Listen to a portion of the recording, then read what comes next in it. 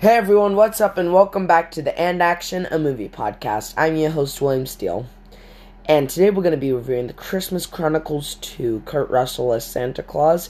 It's just madness, and just so you know, I thought the first movie was amazing. I enjoyed it, and the Christmas Chronicles 2 is good, but the sequel never beats the first movie, but I was really excited for the sequel, so let's talk about it.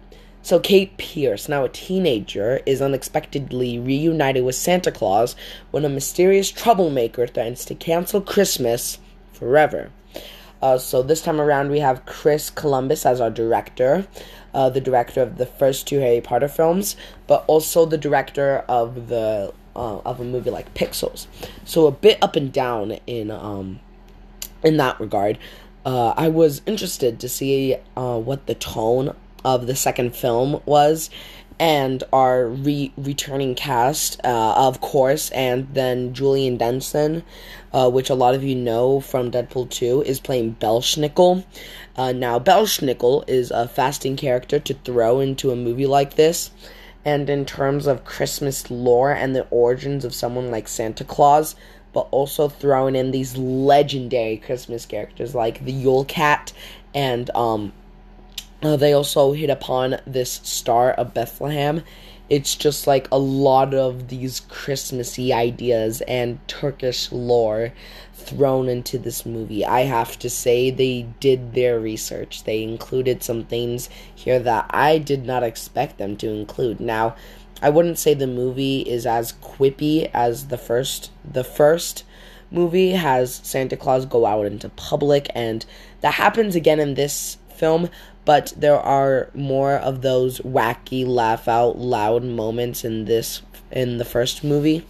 This one is much more of a contained story, even though aspects of it are grand. We spend way more time in the North Pole, and we're dealing with this villainous character who is going to do whatever it takes to accomplish his mission. I think Julian Denson does a really good job or getting that point across this movie, but what works so well with this movie is Kurt Russell as Santa Claus, and this time, of course, teased in the last one, Goldie Hawn as Mrs. Claus.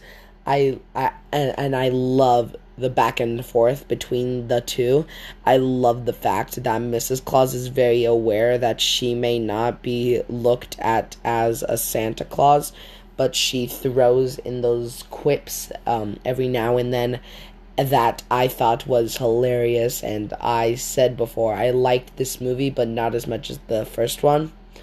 But I do think the Christmas Chronicles 2 knows exactly what it is, and so my score would be an 80%, an 8 out of 10.